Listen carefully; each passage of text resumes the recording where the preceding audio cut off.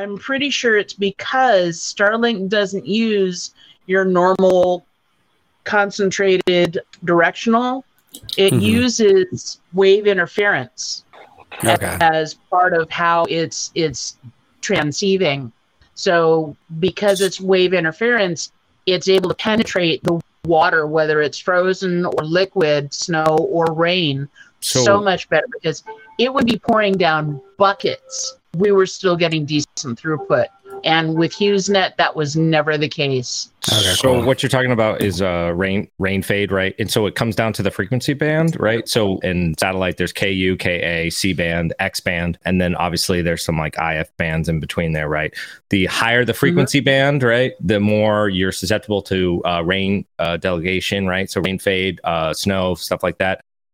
So C band, X band, those like lower bands, right? They're not affected by rain at all. But Robin is right, though. There's a lot of satellites. So it's a LEO, so low Earth orbit satellites, right? So there's a bunch of them. You're connecting to them like all at once.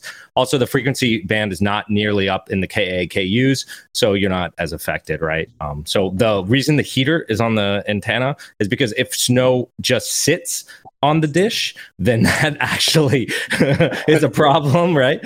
Because it's like a solid over the antennas. So. Okay. Feral cats and other feral animals love to sit on dishes. I have seen those memes. Yeah. Sounds like you know what you're doing with this, Ralph, in past life. Yeah, I actually did do this as a past life. That's why like DirecTV and satellite, or like DirecTV and Dish or whatever, they use C-band to transmit that signal. So it could be pouring rain like crazy where their teleport sites are, and it's not like your TV goes out because it's raining in Atlanta where they're sending out the TV signal. You know what I'm saying? Wow, I've you seen took it Star back with Trek. C-band. I know how teleporting works. we got to get you and Noah on a video about satellites. And that's how baby satellites are made. Yes. When two teleporters love each other very much. I think it does take 9 months to get a satellite in orbit. It takes a little longer More than that, than that, actually. yeah. It does. Pretty expensive. I was in the Philippines for 3 weeks, and I was expecting to see like some satellites, or at least some like Starlink somewhere, because I wasn't expecting everyone there to actually have fiber. And I was in awe. Like the Philippines had quicker internet than I did, and I was kind of our upset. internet sucks. Yeah, We invented it, and then we're like, we can't have the best version of this. It's like inventing a sandwich, and then you only eat like the most grossest sandwich out there. So years ago, one of the classified programs I worked on, they were putting a satellite up into space, which I hope is obscure enough. And this was not a cheap satellite, like billions and billions and billions of dollars. And I was in the room, everyone was excited, and it started deploying, and then it stopped.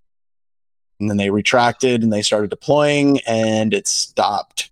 So what it was a bracket, like an L bracket, was put on backwards. That one screw up shut down like billions of dollars of like money. So, but Space Force went and shot it with their AR-15s. Like, hooray! Hooray! Oh! It's like a $3 part. Who's responsible for that bracket? And everybody's like, I'm in security, man. I'm not. Yeah, someone literally ran out of the room. Talk about a resume generating event. Like, I think me shutting some computers down. You guys asked the intern to check on it. The intern to put in the brackets. Yeah. John, why didn't you take a high quality podcasting mic with you everywhere you go? I have one right here. Isn't that coming to this mic? Go. Yeah. I don't know. Maybe. I think it is actually, because you picked it up and you sounded closer. I'm honestly shocked that you had it. I was kind of. That's pretty funny. He tried to make a joke, and you actually called him on it, and it didn't. You're like, oh, I do. This is in my carry-on now. Is this not high quality enough for you?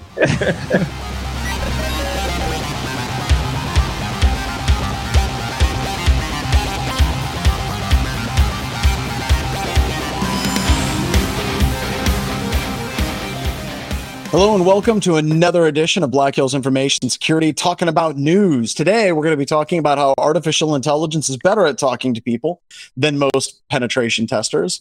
We're going to talk about Russians trying to break into banks, AWS, how you can save costs on AWS, logic controller flaws, raises the specter of Stuxnet back again. If that's not clickbait, I don't know what is. And then we're going to be talking about how Meta is suing Scraping for Hire services that allow you to sell user data. Ooh, all kinds of deja vu. Deja vu. It's almost like we've discussed Deja vu all over again. How dare you do that? Here we go. But I want to jump straight into the AI can like simulate anyone's voice with only 3 seconds of audio. That's kind of impressive from an audio engineering. Like that's something. I need this for phone phishing. I mean, and the reason why I would like to throw this out there is for pen testing. Seriously, I mean, we were joking about it from social engineering, but we weren't joking about it for social engineering.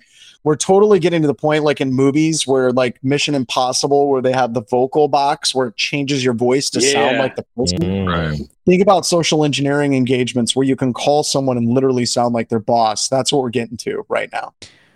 I feel like it's gonna, I mean, I'm just so skeptical of this kind of stuff. I feel like it's gonna choke hard on technical stuff. It's gonna be like the TIPIC connection went to the UDP connection or something. Like it's gonna, like, I don't know. Like it's not gonna, you know, or be like, go to the link and then it's gonna like read out the link. Facebook.com. Like, I don't know. It's gonna be, trust me, UDP, I've used Siri. UDP. Yeah, it's just like I'm so skeptical. But that being said, I'm still going to try it. I'm still totally going to try it, even though, like Corey said, you might want to test it. When are we going to need to secure the phone systems for this type of stuff? Think about how it is now. I would say, like once a month whenever somebody calls the house and they're like, "Hello, is John Strand there?" And I'm like, "Yeah, this is John Strand. Hey, John, how you doing?" "I'm doing great." "Who's this?" "Well, I'm really happy that you asked me that because I'm like, God damn it, I felt it again." John, you answer the phone when like it actually you don't know the number.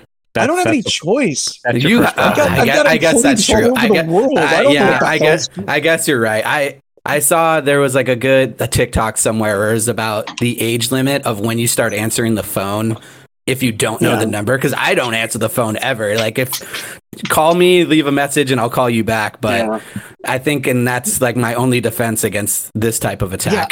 I'm literally Moses Lack from The Simpsons. It's like, hello, I'm looking for Mr. Freely, initials IP, IP Freely. Where's IP Freely? and the kids and Eric are all laughing at me. The dog farts. And there we go. It's a good time. Yeah, and then the other 50% of the time, it's some huge company being like, "Hey, John, we want to hand you a giant pile of money. Are you in?" Usually, if they did that, it'd be like, "I'm gonna have to get you in contact with the COO of Black Hills Information Security, CJ Cox. Just call him. He deals with big things." Sounds like you can just forward your phone to CJ. Problem solved. Why is it your house phone just going to CJ? You guys, you just solved my problem of what to do with CJ. He can be my secretary. Wow. I just want to know we did not come up with that. Your personal secretary. Not just my your personal secretary. My own personal. I thought we were just going to make automated voice. Yeah, and you can make fake voicemails. Oh, man. It's going to be a thing. Like I think it's going to be rough for like a year, but I think within a year, social engineering engagements, we're going to script that and just have it smooth like butter. So, are you saying that we're going to need like a secret passcode when people call? Yeah. What is my secret passcode? They're going to be like, yeah. Or imagine like your phone number is like signed by a certificate, right? So then like you have to only receive from signed to talk to me. Yeah, my voice is no longer my passcode. Yes. So Eric was asking, so they will be able to impersonate your voice from an outgoing voicemail message. Yes. In very low quality, yes. So I've actually, I want to bring this up because I've done a little bit of pen testing on like voice biometric systems. Like voice printing is actually a thing that a lot of financial institutions do where they're like, register your voice as your password. And I've done a decent amount of testing on them, and it's secure. I mean, it's not as easy to bypass as you would think.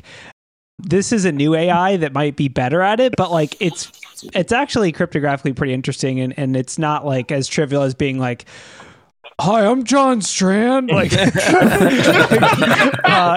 there's a lot of like audio. There's a lot of audio engineering and other pieces that go into it. That being said, I think we should have Morgan Freeman record our Black Hills voicemail. So it's like, yes. You don't even need to have him record it. Just take some of his movies, like 3 seconds of him talking in a movie, and you guys can just. So can he? Well, that's what I mean. That's what I'm saying. We use the likeness? AI.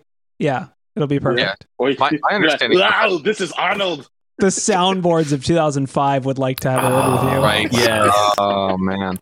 The 3-second sample, I think, is probably the piece of this article that's actually clickbait, because we've been doing phonetic speech systems for a long time.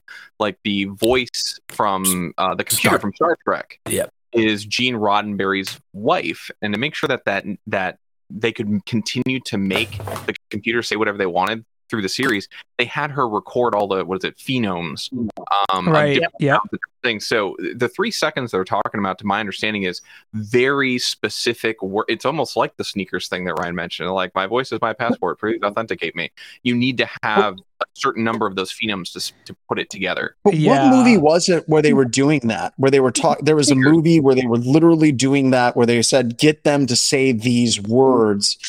And after they got them to say, what Sneakers. Was it Sneakers? It was Sneakers. It was Sneakers. I thought there was a more recent one where they were trying to do it as well. I thought it was like a Mission Impossible. Well, Top Gun, Well, Top Gun, the guys, one of the main actors doesn't have a voice anymore, but they like synthesized his voice. That might be what you're talking about. Val Kilmer. So anyway, it's scary. It's real. It's also, if you've used any of these, it's going to be easy for humans to detect if it's fake, probably, but only if you really know the person. You have to a salesperson will fall for this. Absolutely. Yes. I'm going to tell you that You have to like, how do I over the defend internet, you against probably this is what couldn't I tell. think. You have to like know. Ago, there was an article that came out about a South African energy company, and they had gotten hit for like a phishing thing for like $200,000 or some fairly large sum of money. It might have been $1 million. And the reason that they transferred the money, and the big article was like, this is this AI, it's a deep fake. It was deep fake is what they said. But in reality, when you started digging into it, there was no evidence of it being a deep fake. What it was there's this guy in South Africa, and the German holding company that holds it, somebody called in with a roughly German accent. It was like, "Yes, we need you to go through and we need you to transfer the money," like whatever. My German's horrible. But they were saying, they're like, "Well, I've never talked to the CEO before, but that guy did sound German, so click," and that was it. And that was the whole thing. So yeah, people are going to fall for it. Absolutely. Yeah, but you don't need AI for that ruse. No, that was perfect. Terrible. It doesn't matter. It's just the AI. Yeah. It's like the uncanny valley, though, where people are good at like that. If you're close to human, but you're not, you're actually very scary. So, like, I don't know. It's also I'm just waiting for pen testing firms to start hiring somebody like LeVar Jones in Police Academy. I just had to look up his name. Michael Winslow. Remember that dude? He could like make any sound with his voice and be like, "Yeah, we don't need AI. We got this guy." It's like a Police Academy reference. So, I want to go to another story though, real quick. From Motherboard. This one's about Russian hackers. You were talking about clickbait stories, Ian, just a little while ago, and this Russian hacker story is kind of. I don't like this story. I just want to cover that. Like, it basically says Russian hackers tried to break into the U.S.'s top nuclear lab, says a report. And we don't know if they got anything because there's no proof that they got in. We just know that they tried to get in, maybe. They're trying, guys. It's funny because one of it is like, Reuters was not able to determine why specifically the labs were targeted. We know why they were targeted, right? Well, this was generated by AI. This is an AI generated story, right? Because that's what they say in every news article. It was actually showed in, and they got the IP wrong. No. Yeah, Monopixel just nailed it. Noah said, "Isn't this their job?" Like, this should the whole point of this article is like Russian hackers doing their job. Carry on. Like, this shouldn't be a surprise to anybody. Yeah, Oh. Should we make an article that corresponds to this and basically says defenders at the nuclear labs tried to defend against these attacks? Yes, we should. Like, is that Also- newsworthy now? And then a pew Yeah, pew. what we need to do is we need to create the InfoSec security onion. Ooh. Like it's all just- written by ChatGPT. Is it all like a written by bloomin' onion, like a deep fried? We should call it the it's bloomin' so many onion. calories. I don't know, but like the onion, but for information security. Like, hackers tried to hack today. It was Wednesday. If we used InfoSec Bloomin' Onion. if we used bloomin' onion, we could use the word blue and then use it as a defensive security article too. You're in I marketing. like this idea, Wade. This is great. Looking at- This needs So to happen. are we going to start a Black Hills news organization where we just make up fake news and say like defenders at Lawrence Livermore were very busy as they did their job? It's about to be the the map. new. It's about to be a new slash dot. Hold on, zoom in on Idaho because isn't that where Lawrence is? Zoom in. Yeah, There's nothing yeah, happening in that- Idaho. Whoa. Well, now Oh you're in wait, I Canada. saw something. Wait, where's John's house? Oh, there it is. Nope, it's I'm in the U and the N right there I'm above in the the N. U. That's my house that right right there. Good Right job. there. on Hey, your don't bandwidth. don't rub it like that. You're just gonna make it excited. Don't do that. Yeah, if you touch the threat map a map lot, you down. actually release a 0 day. That's how you get Yeah. a DDoS. I'm hacking other places and I'm hacking space. Apparently, I don't my know. God. Oh, my Where's the Bermuda goodness. Triangle? Why doesn't the Bermuda This- like? I feel like it should play into this. This is You know how the how- Aurora like- Borealis is made, right? So like an it's all the InfoSec hacking. Onion article would have something like this, and it says security analyst gets promoted strictly by sharing out a pew pew map in real time. You know that's happened too. You know that's happened. Okay, we need to move on. Let's try to go to another.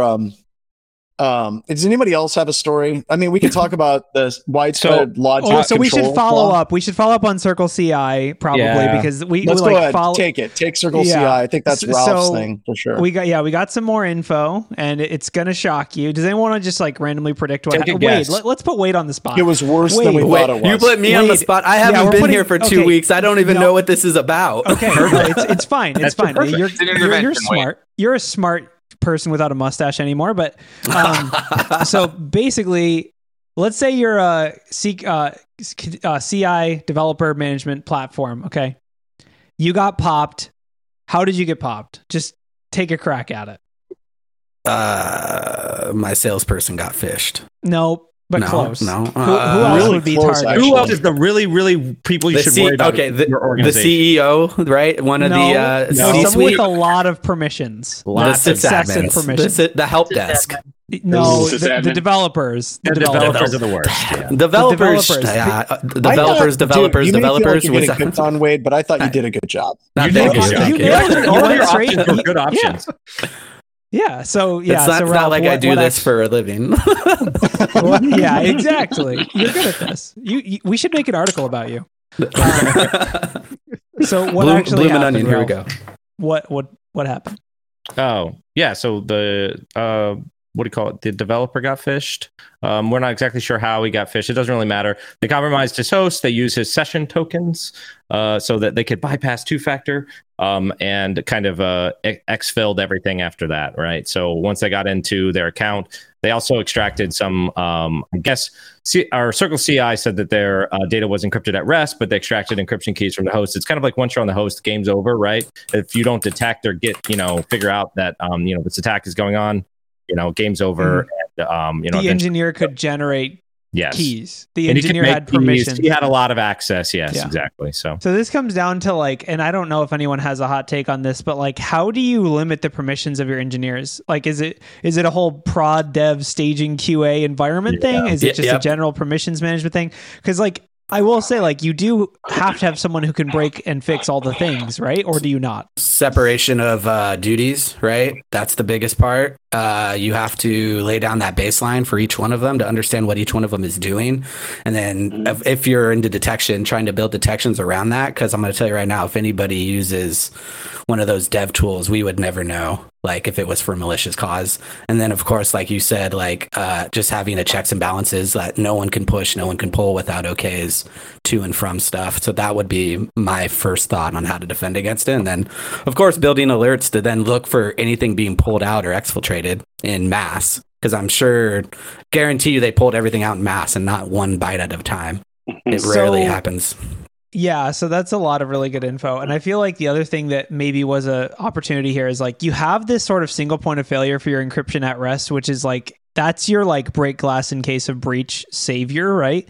So I feel like maybe building some alerting around specifically that API or whatever's being used to manage the access keys for your at rest encryption, like that could be useful. The other thing that came to mind, and I've encountered this on testing, is anomaly detection within sessions. So like effectively detecting session replays of like, if I go on your computer and I steal your browser, unless I'm originating from your actual browser context, having like an additional detection for, the browser context has switched, which obviously we don't know what they did. They could have been using his actual browser context, but if I take your session cookie and I plug it into like a Russian IP, it should trigger many alerts, right? So what I've seen though is usually what happens is they'll take those session cookies and then do SOX proxy and then just run through your computer. So then you would not be able to tell.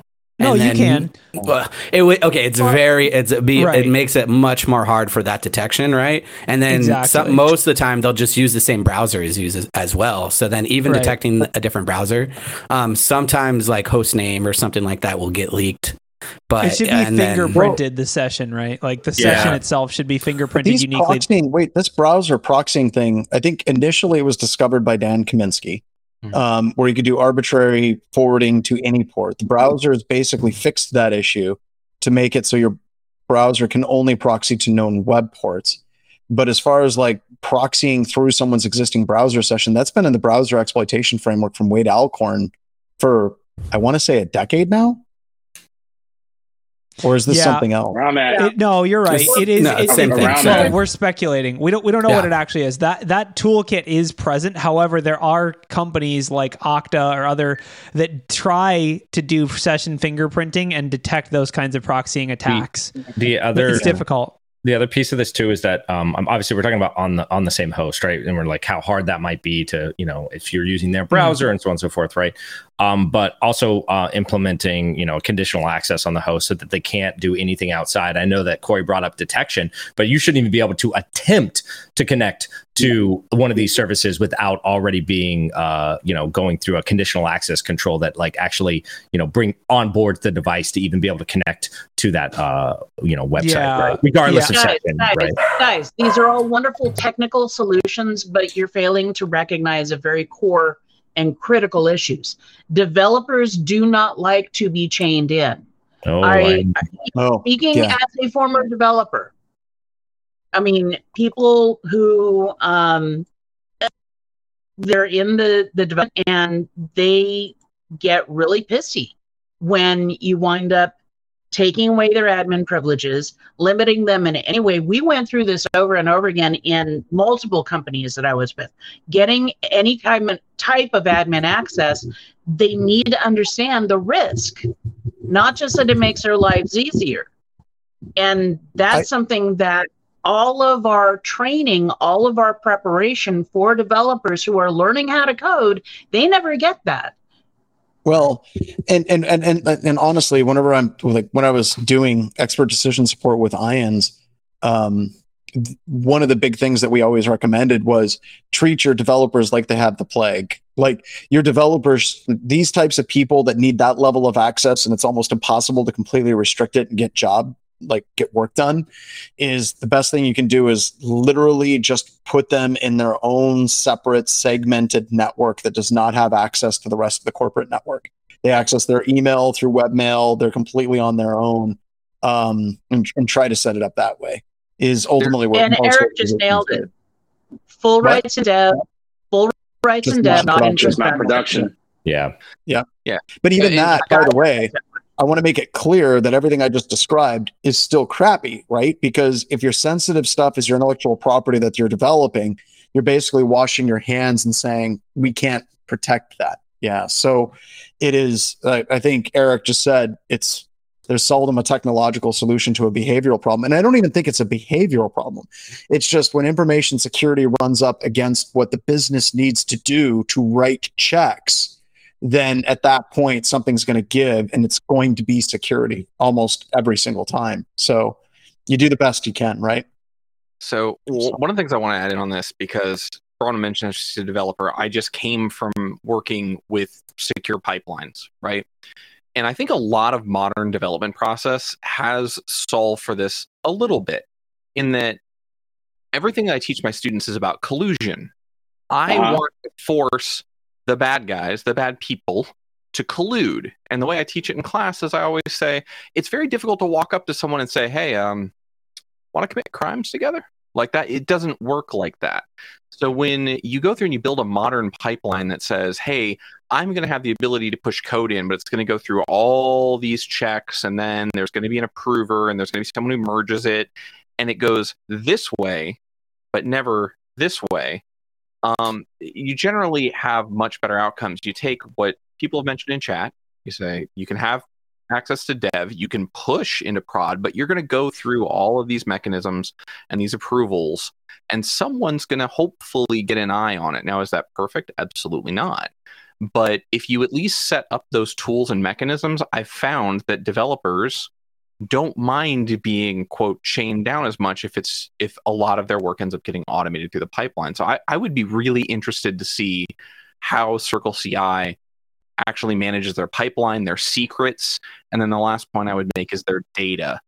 You can give developers access, full access in development, but if you do not have an appropriate sanitized data set, then it doesn't matter if they steal the data from production. They can just steal it from development. You've just got two repositories of risk there. So sanitize the data, have a data set that developers can work from, an appropriate pipeline, and force people to collude when they want to do bad things. Generally, you solve those issues, or at least you get close.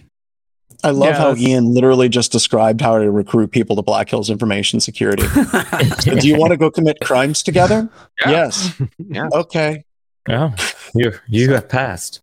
So speaking of developers, there's a pretty funny article that's like it Oh, this almost one's reads clickbait. it's almost like an urban legend. It's like how a single developer dropped AWS costs by 90% and then disappeared. This one's pretty good. This is like the equivalent of like a heist movie. It's like the nerdiest heist movie. No, this is a secret on how to actually save 90% on your bill. You just have to click, past into the article, So, yeah. So, okay. So basically the article, it's on Medium, and this is unverified.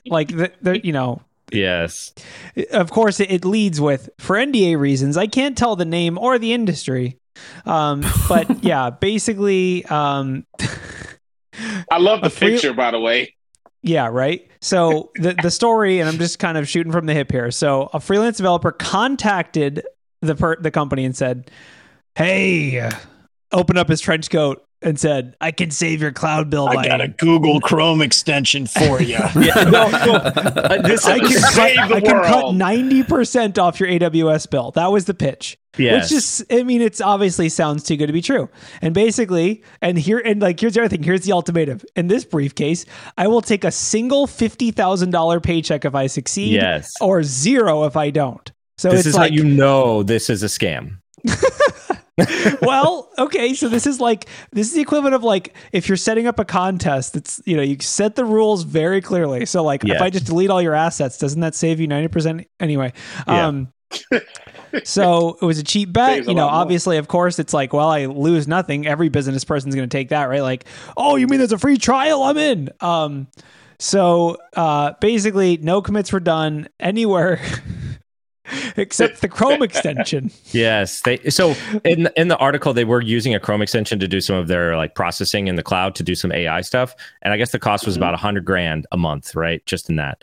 And the Chrome extension was the only thing that was kind of user interaction, right? So instead of just it did require some user interaction to start the data process, right? And So they changed the Chrome extension, right? So the engineer, the anonymous masked engineer, figured out where the majority of the cost center was, and then committed a bunch of code into it. That code contained a nice little file called accounts.yaml, which what did this account have? It's 1 million Google accounts. Yes, they stole Google accounts. Well, or created, right? Created. So I think it's created under trials. So it's like GCP. Tons of demo accounts and spreading the using workload? a million demo accounts to save on the bill, right? So basically, it's like, I've saved you 90% of your cost by moving all your data processing to trial Google accounts. So here's the thing. So basically, there's kind of a business miscommunication here where like the IT guy who was paying the bill was like, well, I guess you did it. And no one checked the code. No one asked why. So they paid him out because they're like, yeah, you're right. I just got the bill. Wow, good job. 10 out of 10. Man. 5 stars. 5 stars. Yeah, Wouldn't but it? keep reading because And I after a love that while, last one. So The happy IT director wanted to give more assignments to this genius. he's like, what else can we trial? Can we have all of our clients be trial accounts too? Which is Twitter? No, I'm just kidding. But yeah, so so it dies, right? Like Bronwyn said. Spoiler alert, Google's like, hold on, why are we loading up $90K in processing fees for some random company on trial accounts with 1 million trial accounts? Yes. So basically, whether this was an API abuse, this is going to get patched by Google because it's literally money just flying out the door, right? Yeah.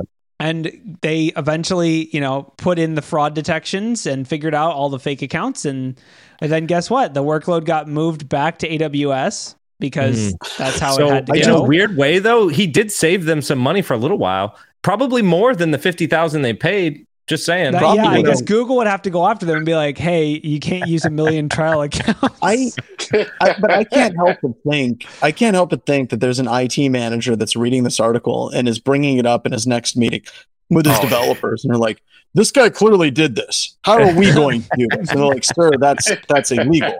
But still, he did it. How would we actually go about doing that? It's illegal. Is it in the budget? Is it in the budget? Is it in the budget? There is one way. The funny thing, service violation. Would you like to come commit crimes with me? Yes. Yeah. So exactly, I like that's that's like the official title of the episode is "Would you like to come commit crimes with me?" But yeah, that's basically the IT directive for 2023: commit crimes, save 90%. Yes, that's how you lower IT costs. You steal. I'm available as a CISO. Just hit me up. I got great advice. CISO, here we go. Yeah, I have to ask for the other gray hairs in the audience. Am I the only one that when I read this article, I thought, gee, this is like the new variation on phone freaking? Mm-hmm. Oh, like hopping through PBXs? No, she's talking about just like stealing free, minutes. Getting free calls, right? Like using trials, like whatever. People are like diving to Google things, to Wikipedia pages from the 80s. Yeah, I mean, it's different. It's different in implementation, but similar in spirit, which is the big companies have infinite resources. Let's take advantage of their infinite resources and somehow also profit at the same time. Well, yeah, and they can do it. I wonder if the old freakers are voice over IP engineers now. Yeah. No, they're GCP engineers. GCP. That's how they get that free, sweet compute time. They can reduce your cloud costs by 90% if you're wondering. Yes. For a month at least.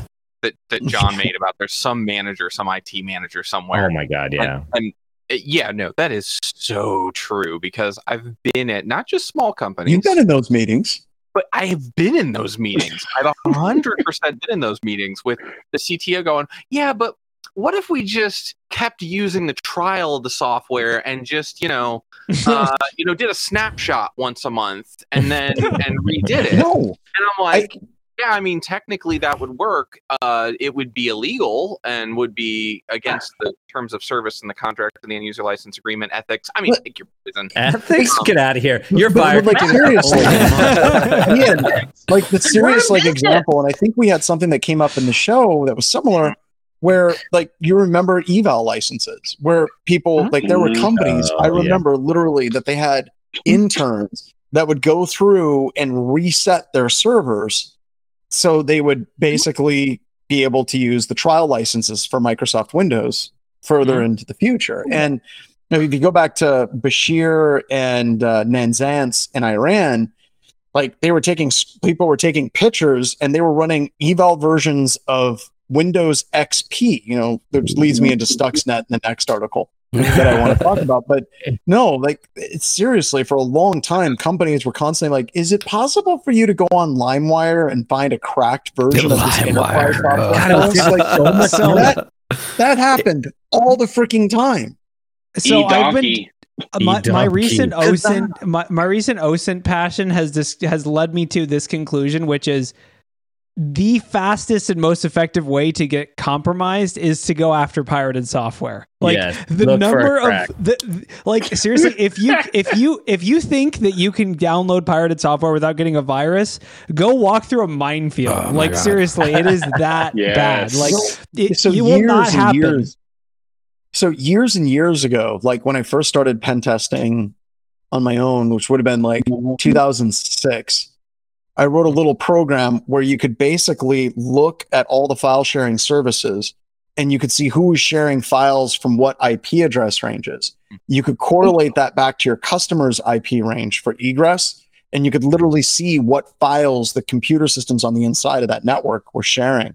It was only one test, but I was able to get access to every single file on one computer, and that was pretty flippin' sweet the one time it worked. Then you just got to make a song called WeirdAlYankovic.mp3.exe and they would definitely download it, and then you have a shell. Yeah. So yeah, the other thing that's really funny in the comment in chat, this is what we call a loophole. Yeah, the problem is when the provider fixes the glitch. You're like, oh, you're so done. There's a million trial accounts. That's one line of code. Goodbye. Your business operations have ground to a halt. And this is how Twitter's API went down. And I'm giving AOL vibes right now. AOL. I want to, folks, let's move on. I want to talk about the Siemens story, though, just to keep moving. Otherwise, we get stuck on stories. It's a Wired article. Widespread logic controller flaw raises the specter of Stuxnet. The gift that keeps on giving. This story kind of pisses me off. So they start out by talking about Stuxnet and how bad it was. And literally the only correlation between these two is they both impacted PLCs. But even that analogy breaks down because Stuxnet didn't infect the PLC. It infected the computer system that was controlling the PLC, which seems like a distinction without a difference. But with Stuxnet, you could spread it through normal file shares, link abuse. I can't remember, keyboard layout vulnerabilities. It could spread through Windows computer systems is basically what Stuxnet did. It had 4 separate 0 days. This particular story, and what kind of makes me frustrated about this story, is this security research company, Red Balloon, found a vulnerability in the way that the Siemens logic controller, what is it, S7 1500 PLCs, deals with crypto. So you could basically install malware on it, which once again, totally sounds horrible, but it requires physical access to the device for you to be able to launch this attack. Now, I really, truly, completely understand that these things are embedded. They're everywhere on air-gapped networks. But the threat profile is literally you have to gain access to the physical PLC itself to do this type of attack. And there's part of me, it's just like, this is a little bit overboard from clickbait. Like Siemens isn't even going to fix it. They're going to update the way that they do their code going forward. Yeah. But I'm going to throw this out there. Like if you're new to the industry and you're reading something, it's like requires physical access to a device. The moral of the story in computer security is if I have physical access to your devices, you are screwed. It doesn't matter how, it doesn't matter what the actual machinations of it are, you're hosed. So I don't see how this increases the risk profile. much greater than if somebody had normal physical access to the device. So I'd like to get you all's opinion on it, but reading it, it was just one of those things where I read it, they're talking about Stuxnet. I'm like, well, this sounds horrible. And then I get further down and it's like, no, you have to have physical access to the device to be able to. In the this work. did they have firmware on the PLCs? So this actually. No, I said no. I literally was reading what Eric just said, and this is true. Physical access is root access. Yeah. Right. So this, I think this actually sets the record, if you read between the lines, for the most expensive pen test of all time. Like, it says they took a year to write a protocol to figure out how to talk to the PLC. A year? It took a year to, don't get me wrong. I'm not a great programmer. It would take me more than a year. But like this, like, I guess what I would say is, if it takes the best man on it. If it takes, I don't know what Red Balloon Security is, never heard of it. I don't know what the name means. But like a year. If you give me anything on the planet in a year of time, the chances that I find a vulnerability are incredibly high. Like a year, that's sort of ridiculous amount of time. So like, I guess what I would say is I'm with John on this one. Like this is a headline generator because it's everyone's, favorite article about PLCs are vulnerable, I think John hit the nail on the head with like physical access though, right? Like can you hear me? Am I low? I think you hit the nail on the head. Like, I remember working at a data center, and I think I'm like going back on my Linux. I can't remember booting into single user mode and then just rewriting the password and going in. Like, you're root. Yeah. Once I learned that, I'm like, oh, once you have physical access to anything, you actually have absolute access. It doesn't matter anymore. I mean, I think that's one thing a lot of people don't know about. There are threat models that incorporate physical access, and the use cases are mainly IoT devices. Like, if you shouldn't be able to get physical access to an iPhone and compromise the entire thing. Like, that is literally, Apple spends billions of dollars making sure that isn't the case. And yes, there are vulnerabilities in that, but sometimes you do build physical access into your threat profile. I think if you're building PLCs, what is the threat model that has PLCs exposed to the public? Like physical access to PLCs is public. I mean, there are like kiosks and stuff, but like, I'd like to remind everyone that like PLCs are attached to RTUs, which are just Windows. Like John said, they're plugged into something that has a USB port. So why spend a year reverse engineering the firmware? Yeah, what John was saying is they went after the computer and Stuxnet. Right. Yeah, like that's still true. It's not like they still stopped. True today. And you're right. Like, and what are you going to do? Like, you're going to replace every firmware on like every PLC inside? You're like, hey, we're going to do it tonight, guys. They're not even releasing an update for it. Like, Siemens is more like, nope, not fixing that. Well, you have to replace all your PLCs, so you use non-made in China PLCs anyway. Actually, all right. That's what I'm to do today. I'm from the non-China PLC. I really want to give some props to Red Balloon. Okay, so if I was rewriting this, and like they were doing a press release, and I was in charge of trying to like release this to the public, they wrote something that reverse engineers this PLC code.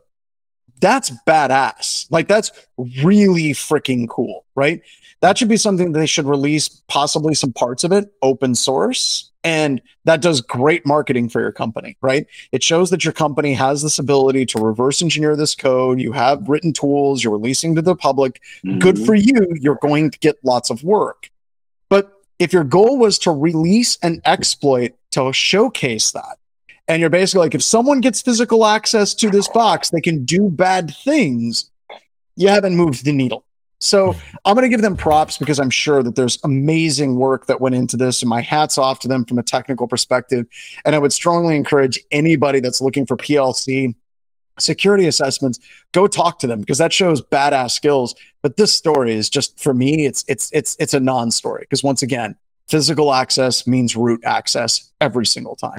But what about and that's going to be an expensive test for a year of reverse engineering. I want more of those tests, right? Like, of course you do. Give you a year to break into something. Can you do it?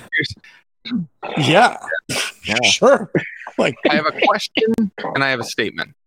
So this S7-1500 PLCs, I haven't done any research into them. The only place where I might even raise a caveat to what you said, John, is how are these S7-1500 PLCs being marketed? Are they being marketed as a device that you can put in a facility or an area that doesn't have additional security? Like you could have it in some other pump station or something like that doesn't necessarily have all the additional security to stop someone from getting in or trying to be somewhere else. The answer is no. I'm going to share a picture of this with you. I'm going to share my screen. I'm looking on eBay right now. So what John's going to show now, the just PLC itself. Right here. It has a touch screen. Yeah. Is this something you want exposed to the general public? Just looking at it. Do you have to do a code to get in? It's up, down, down, left, left, if you press down, that turns off the centrifuges. Well, if you do select start, it starts. Yeah. So just looking at it, the fact that there's a screen and buttons on it, you're not going to put it in the main lobby of a McDonald's. Also, I'd like one thing to keep in mind about PLCs is it all maps probably on some level to voltage.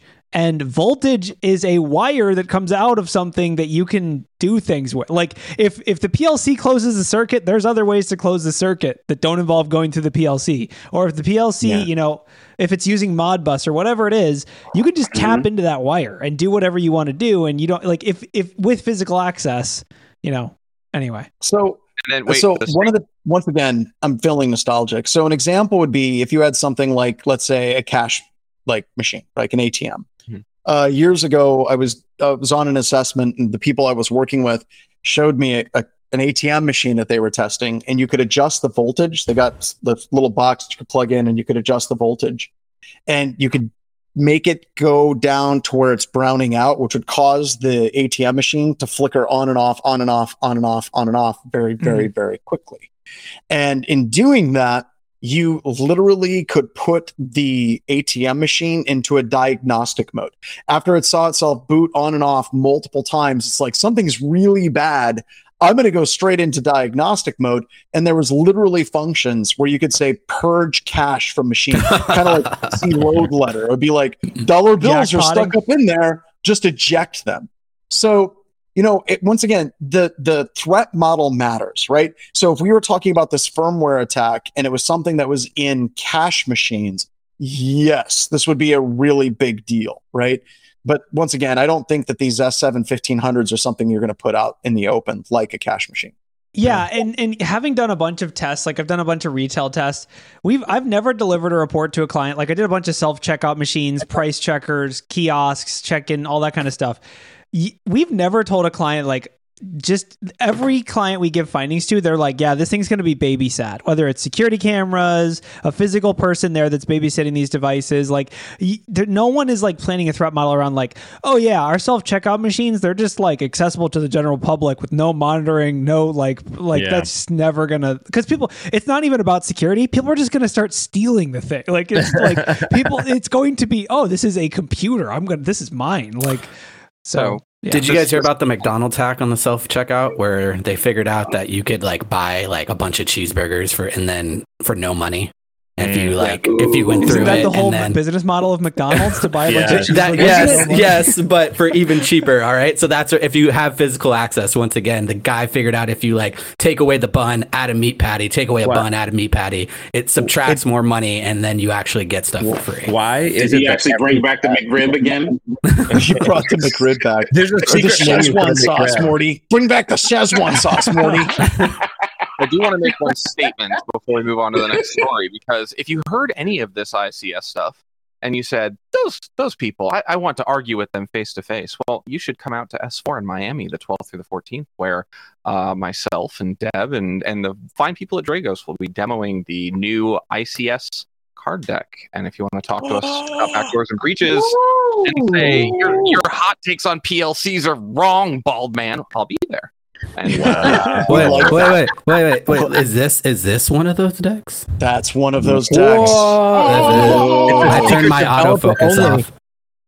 Yeah, we call it teal. It doesn't look as good because I don't have a mustache, but it still looks pretty good. Yeah, it's true. It's true. Top Gun was so in.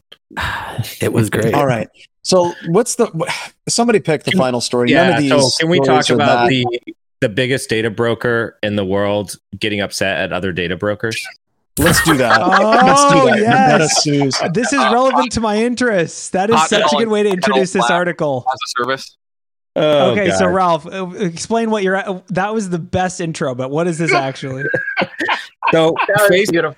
Facebook That or was Meta, beautiful. because they had to rebrand because of bad, stuff. Anyways, they're upset. Here's the general gist: they're upset that other companies are scraping data off their data scraping service and then selling it to other people as scraped data.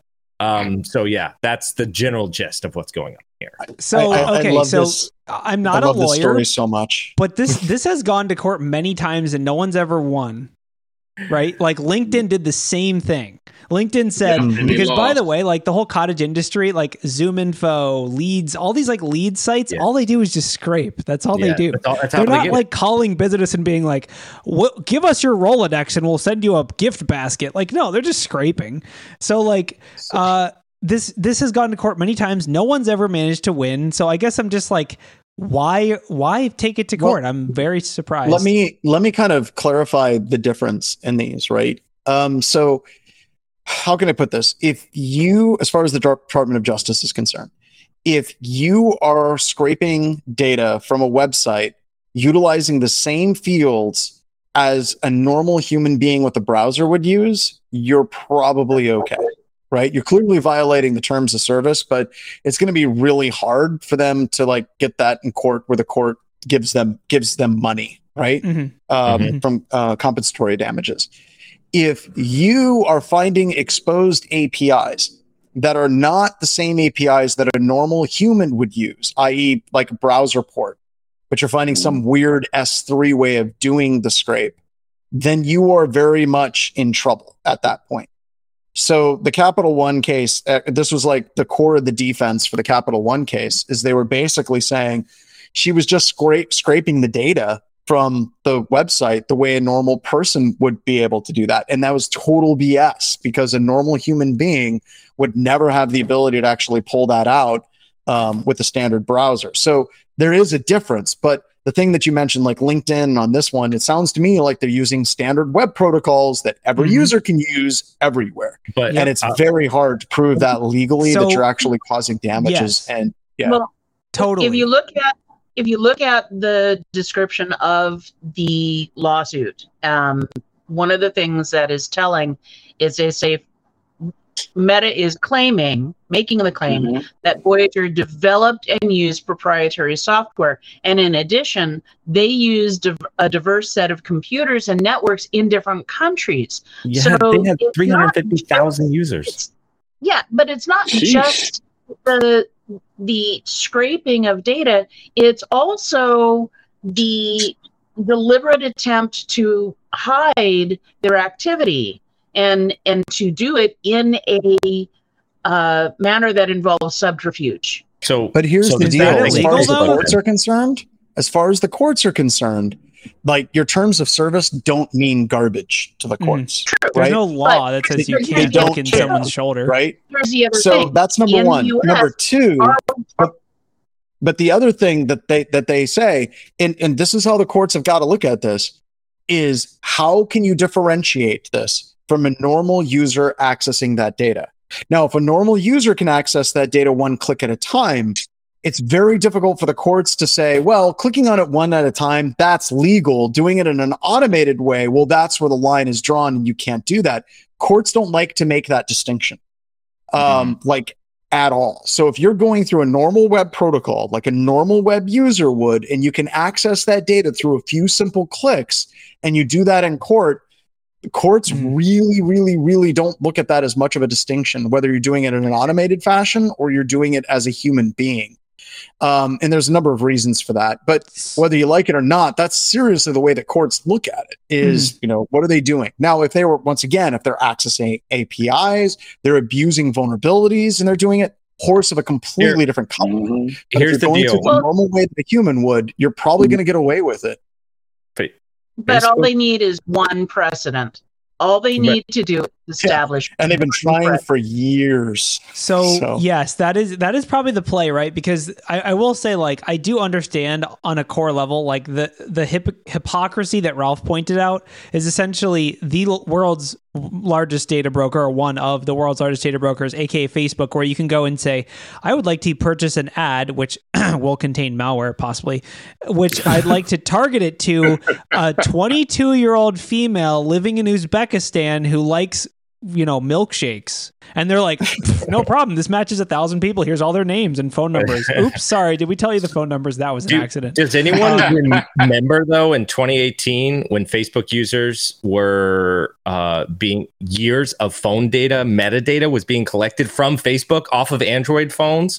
Not in the terms of service, but Facebook was doing that. It's the hypocrisy of the whole thing. That's what kills me. Yeah, and they're willing to sell you it. If you want to buy an ad, the data is all yours. If you want to just make your own business model based on their business model, not cool. Get out of here. Yeah, I think it'll be interesting to see the biggest thing that, and Bronwyn brought this up too. So manipulation of the users that they're trying to target, like, because I have a lot of personal firsthand experience scraping Facebook, but totally not for legal purposes, just speculation. Clearly, all done under the ruse of total authorization from our customers. Yeah. So basically, like the thing that'll be interesting to see in court is, like, if they did try to manipulate people into approving friend requests or like impersonate their friends or something like that. Like, if you have a private profile, if it's all public, they're probably not going to get canned. But if it's private, I could see it. Like, if it's like I had a completely private profile and someone made an account that like looks like my mom and like friend requested me, now it's getting into like, well, you're impersonating US citizens or you're impersonating, that's where I could see the line being drawn. But like, if it's all public and it's like, oh, well, the other thing is, if you have your profile information on the public, I mean, isn't that what public means? Like, I whatever. Could this just be Facebook like punishing Voyager Labs and just being like, hey, you're gonna have to spend a shit ton of legal fees? Yeah, that's all I thought this was. It's just a parasite. Like, bopping them on the head. We can spend all this legal fees. You can't. Totally. Maybe you'll go under. What this company does, what I'm hoping this company does, is go bankrupt and just start up a new company with a different name. And call it like Beta or something. Yeah, I mean, scraping.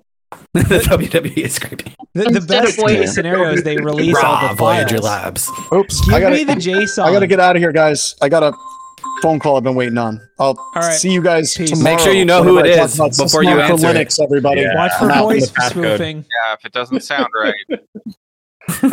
Some say I'm the biggest scraper in town. Yeah. And then show me how big you are. Can I have your data set? Give me your data set. Just send it over. How many petabytes is it?